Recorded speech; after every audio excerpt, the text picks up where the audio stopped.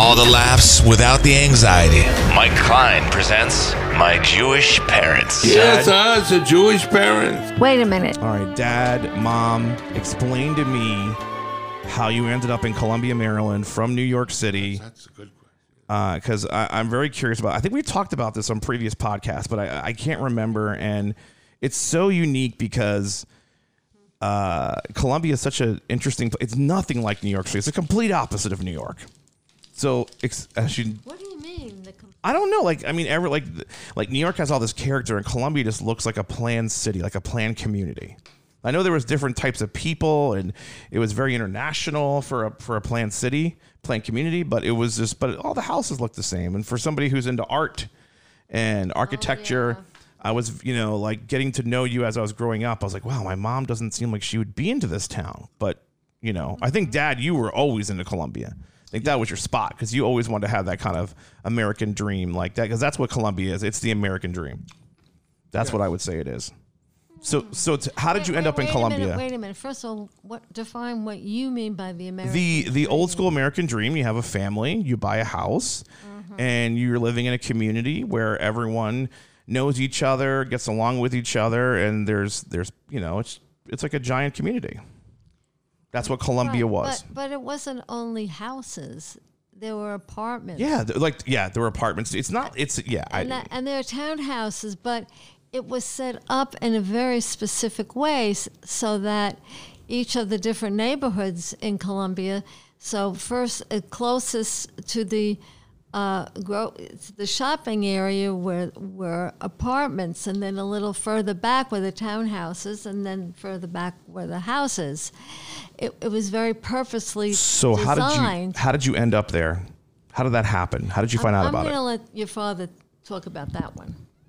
Well, I like to mention the founder of Columbia, the person, that ingenious person who put all of this to work, and that was James Rouse. James Rouse was a real estate developer in Baltimore, and through the New Cities programs that were developed in the 60s by then our great president, Lyndon Baines Johnson, had money set aside to create communities like Reston and Columbia and all these different communities. Columbia, thanks to James Rouse, who was a very spiritual person, as well as a very good businessman, got together groups of social workers and ministers and politicians and all different kinds of people that serviced other people to create a community, a New England style type community where each village was planned and had community centers and a village board. In fact, when I came here, I was the first chairperson of the Long Reach Village Association, which was the community Long Reach. That was the first one, right? Yeah, wasn't the first one. So that was your political career? That was my short political career. Wait. So how long was that? I was 1 year. 1 year. Okay. 1 year. I was head of the village board. We set up a newspaper. We set up all different things you do with a new community. And then I became a father, which was very, very important to me, and take care of my sons. Thank you. Appreciate that one. So that occupied my time. And how did I come here? I came here, I was in the 60s. Ann and I were both had to be 60s. Had to be 70s. We got married 69. Yeah, right. But we were going together in the 60s, and I was teaching in the 60s. I was a guidance counselor, and I was very involved in having opportunities for people. And Columbia was a place that James Rouse created to open options up for people. People that were black, people that were integrated and married to each other, that all different, and people that were looking for more involvement in the community. And it was really a wonderful experience. Was wonderful. And Columbia is a beautiful community today. We had some beautiful moments in the city. So,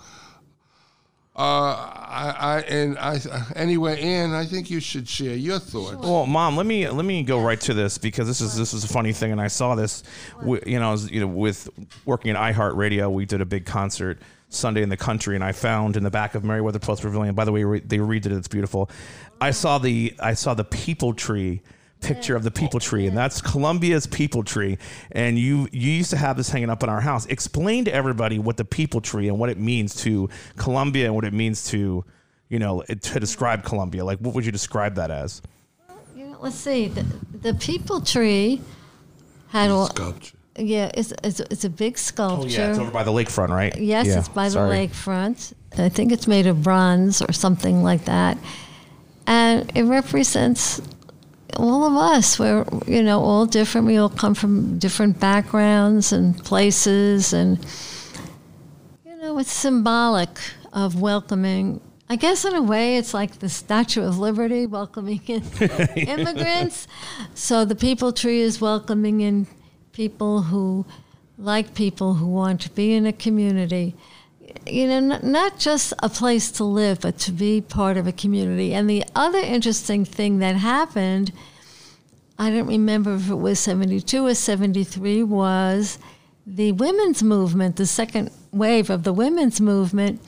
And so Columbia was very involved. We set up a big women's center. We had all this stuff going on besides consciousness raising. I remember going to the Board of Education when I was 9 months pregnant. And was that with me or Daniel? That was Daniel. And, okay. And then I stood up because we were looking at these sexist textbooks, Jack and Jill and all that kind of stuff, to change they're it. back looking at the sexist textbook. Are they looking at? Are they really? Unfortunately. Oh yeah, for other That's ridiculous. Yeah, For wrong reasons. for another reason, right? But so it was a very active community and activist, and I'm so glad we live there, and we still have very good friends there. In fact, we have. You have them moving here. I'm trying to get turning them this to into move the new to Columbia. Rhinewood. It's the new Columbia. I guess there's at least there's quite a few of them from Columbia. Yeah, you said that. You have to start your own Columbia group. So let me ask you another question, Dad, about this. Now, Columbia, being it's a small city, a small community in Howard County, they did do big art festivals and stuff like that, and the Columbia Fair, right? I mean, these were big. These seem. I mean, was it me? They seemed big when I was younger. Were they bigger than Were they not as big as I thought they were? I mean, what did you think, Dad? No, they were big. We had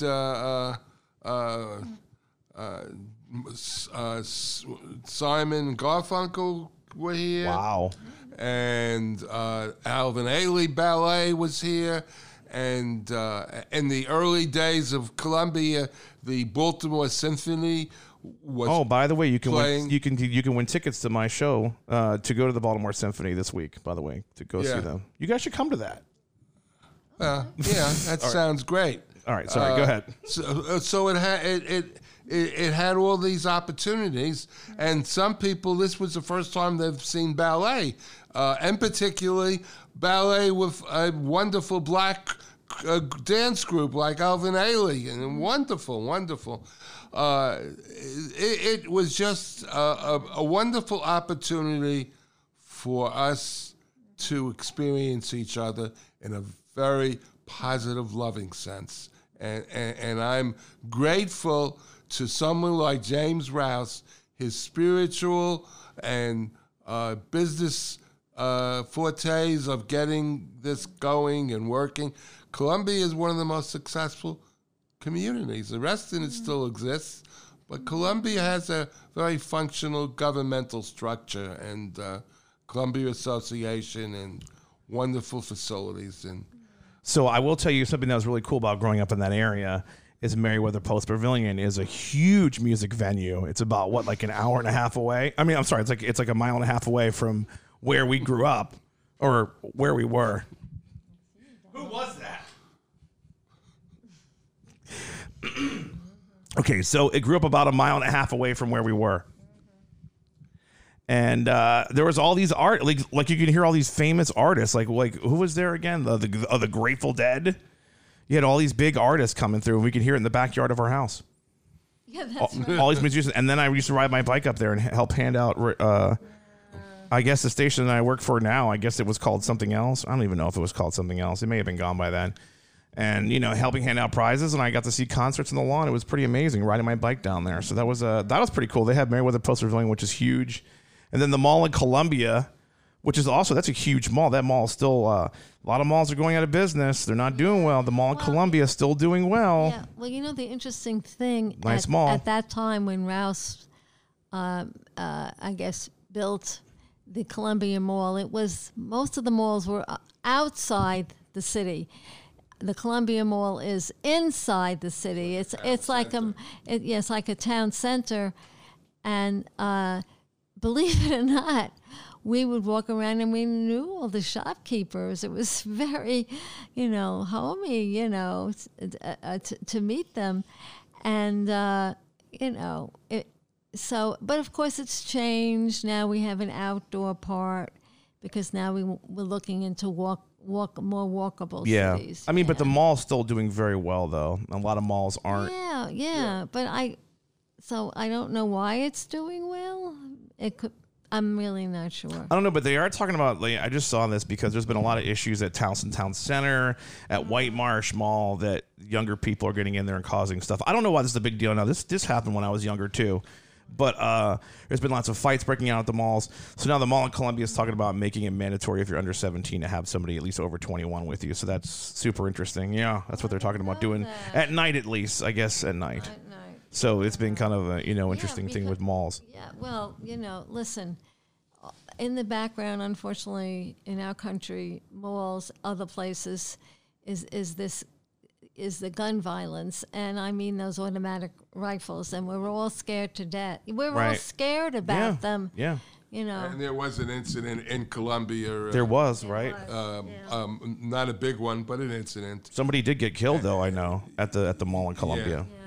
But anyway, I think it's important to keep it upbeat, and I think it's important to understand that we all have issues and faults and problems, but when we get together, we can be more positive and help each other out. And it's one of the things we learned in the last year with this epidemic, the last couple of years, is that when we isolate ourselves, we might protect ourselves, but we create more problems after we isolate ourselves. We're social creatures. We need to get along with each other.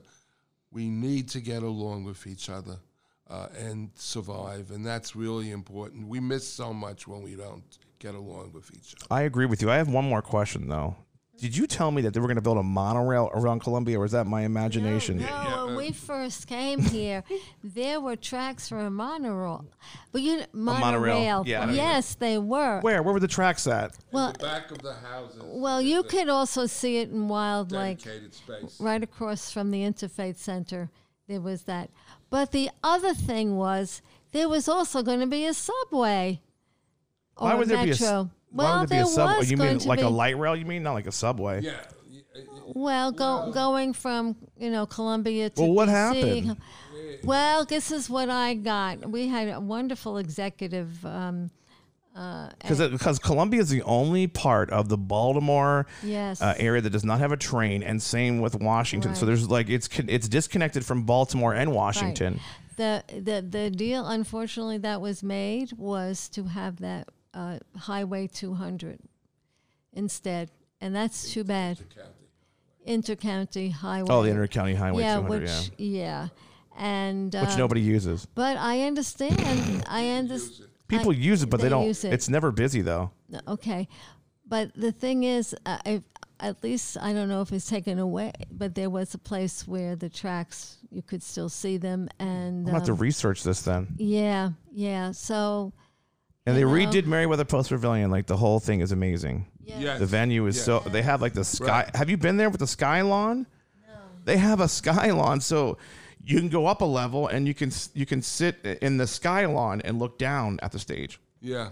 It's pretty wild, and that's the same thing as a lawn ticket. It's pretty amazing. That's what makes Columbia so amazing. We're very different than we were when it was first developed, and it changes. And it changes because people are involved, and there's organizations to work, and that's really great. That's really, really wonderful. I don't know what it'll be like in 30 or 40 years from now. It'll be different, I know, but it will still be very vibrant and alive. And James Rouse, I just saw floating by on a cloud. Hey, by the way, in my imagination, Yes. He was just a wonderful human being. yeah, he needs to like come back and fix the Inner Harbor. He needs to come back alive. 'Cause Right, he built the Inner Harbor. The right? Inner Harbor. Right, that's right. A great Baltimorean. That's pretty amazing.